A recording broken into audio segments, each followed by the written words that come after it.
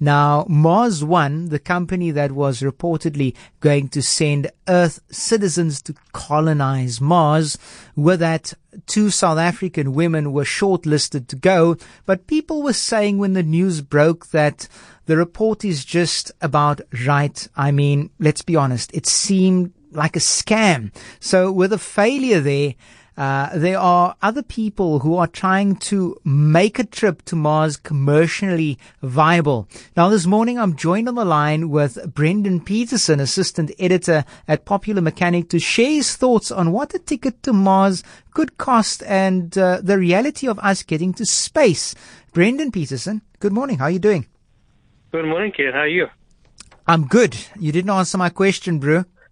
Well, I'm so moved by your story. I was thinking, do I even have anything that's as good to tell this morning?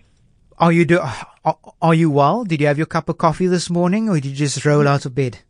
You know what? I'm more of a tea person. I haven't had my tea this morning yet. I'm wide awake though. I'm feeling good. Your story made me feel even better because it made me, sort of remember that there are still very good people out there in the world. So I'm good. I'm very, very good this morning. And when it comes to stories like this and stories about what we're going to be talking about now, I see there's a rugby match playing on our TV here, and there's a thing red, and it just brings it up again that people are wanting to go to the red planet. They want to go to Mars. They would like to colonize it. Hopefully they're going to be sane enough to remember what to do and the mission that they have set out to do. But a lot of people are saying that I would rather go to Mars because we can start from scratch when it comes to our humanity, because the world we are living in today, it's a very sad world, but maybe we could make a better world for ourselves somewhere else. Yeah, I think that's a very sort of interesting topic and question that you're touching on there, sort of the reasons to want to go to Mars. But in terms of the practicalities and the cost, that could be very limiting at the moment. I think it was back in 2001, there was an American businessman who actually was the world's first space tourist, essentially, if that's what you want to call him. And I believe for just over a week, I think it was about 8 days or so, he spent about $20 million just to get onto a Russian spacecraft which orbited Earth for about 120, 125, 128 times, something like that. $20 million is not a cheap, sort of affordable amount of money for anyone to be able to just orbit Earth, forget, going to the red planet. Now, if we're talking about getting to the red planet, let's talk about the affordability from a South African perspective. What could a ticket to Mars cost us as South Africans? Because we're talking about dollars, but put it in South African rands for us.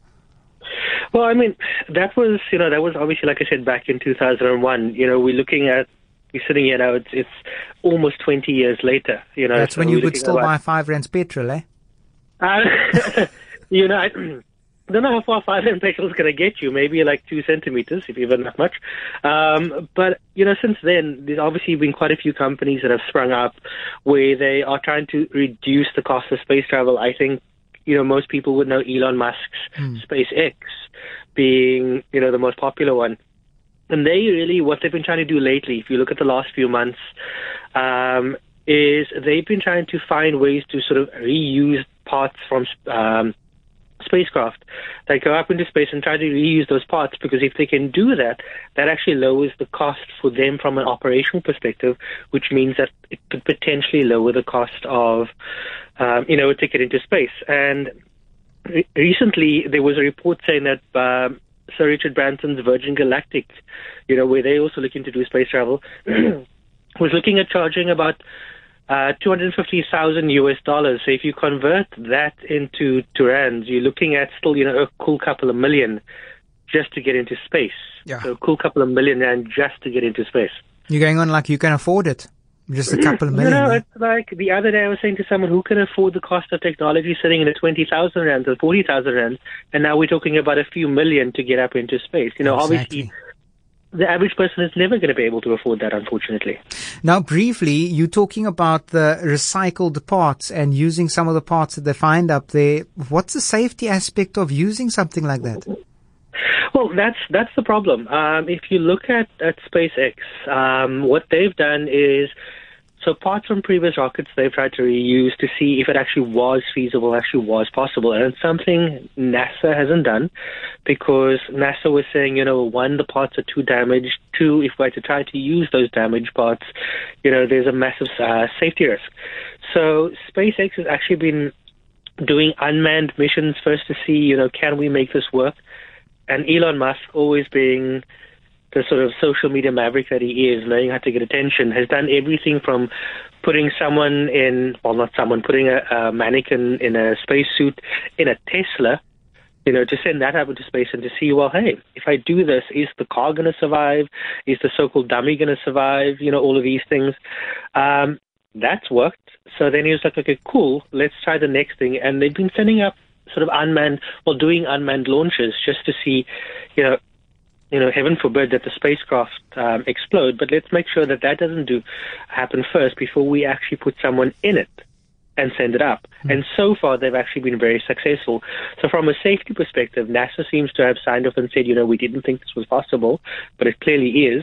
Tesla seems to be working. Elon Musk and Tesla obviously working combined, but that all seems to be working. So from a safety perspective, they seem to have been able to figure out most of the kinks. But at the end of the day, you're still, putting people in a spaceship with millions of tons of fuel. So, there's always going to be that risk, unfortunately, I think. Brings the time now to 24 minutes before 6 o'clock. I'm in conversation with Brendan Peterson, the assistant editor at Popular Mechanics. If you've just joined in on the conversation, you can weigh in. And we're talking about the cost of space travel, especially getting up into colonizing and traveling around and getting to Mars. I know that it's a big discussion that a lot of people are having. Elon Musk's getting in on it. And we also had the Mars One company, and they were reportedly wanting to send Earth citizens to colonize Mars. If you have questions for Brendan Peterson, you can call us on 021-446-0567. Now, Brendan, if you do recall, going into your history books from way back, the space race was basically started and, it got to the escalation of where we find ourselves today between the US fighting against Russia, who's going to get to the moon first, who's going to put the flag down, and that whole thing of, the space race. So we have NASA, and then we have the Russian Space Agency, and I know that China's getting in on it as well. How much of an influence does politics have on space travel? That's actually a very, very interesting question because on the Popular Mechanics SA website, very recently, we had a post up about Mike Pence, who's obviously Vice President of the United States, who pretty much issued what sounds and comes across very much like an ultimatum to NASA, saying, we need to revitalize the U.S. space program, and if you don't do it within X amount of time, you kind of left it as a, do it or else kind of sort of feeling is what came across. And it does seem like politics, especially for the U.S., is playing a very big part. But I think from a global perspective, it is certainly playing a very big role because, the space race, as you mentioned, from way back in the day, diving back into history, it was a case of, we need to, one, be able to say we were the first country to be able to send someone into space, showing that we are global pioneers. But then it became a situation of, well, we need to do this so we can actually get satellites up into space and start creating telecommunications networks. We can start creating defensive networks. So it became far more than just we need to see what's out there. It became a case of, we essentially as countries need to stake our claim of, whatever's out there. So politics, I think, is playing a very, very big role in terms of, where money is being diverted, in terms of global organizations. You mentioned Russia, you mentioned NASA, but in Europe there's, the European Space Agency, where multiple countries have come together. Japan is getting into this, India is getting into this, South Africa has made a few forays, but has not been, as successful, just from a purely financial and technological perspective. So it's become very, very political, not just, let's get into space, let's get to Mars. You're talking about the European Space Agency, and you're also talking about us as a country dabbling in that a little bit, but you say that we might not be there financially, we might not be there when it comes to our technology, but do you maybe think that we could do something similar that they are doing in Europe, where they are clubbing together as countries and saying, okay, so this is what we're going to do and we are going to get into the space race. Why can't we do it as Africans on the African continent? So we do have SANSA, the South African National Space Agency, but what's been happening with SANSA is that they have become very good at not so much space travel, but I want to say study and sort of exploration of what's actually happening out in space. So if you're looking to find out things like, what's actually in the galaxy, looking for planets beyond the planets that we know, looking for things like dark matter, looking for, signs of life, well, then SANSA is where you go, because there we've proven to be able to be world leaders in terms of actually investigating and looking at understanding the science behind it.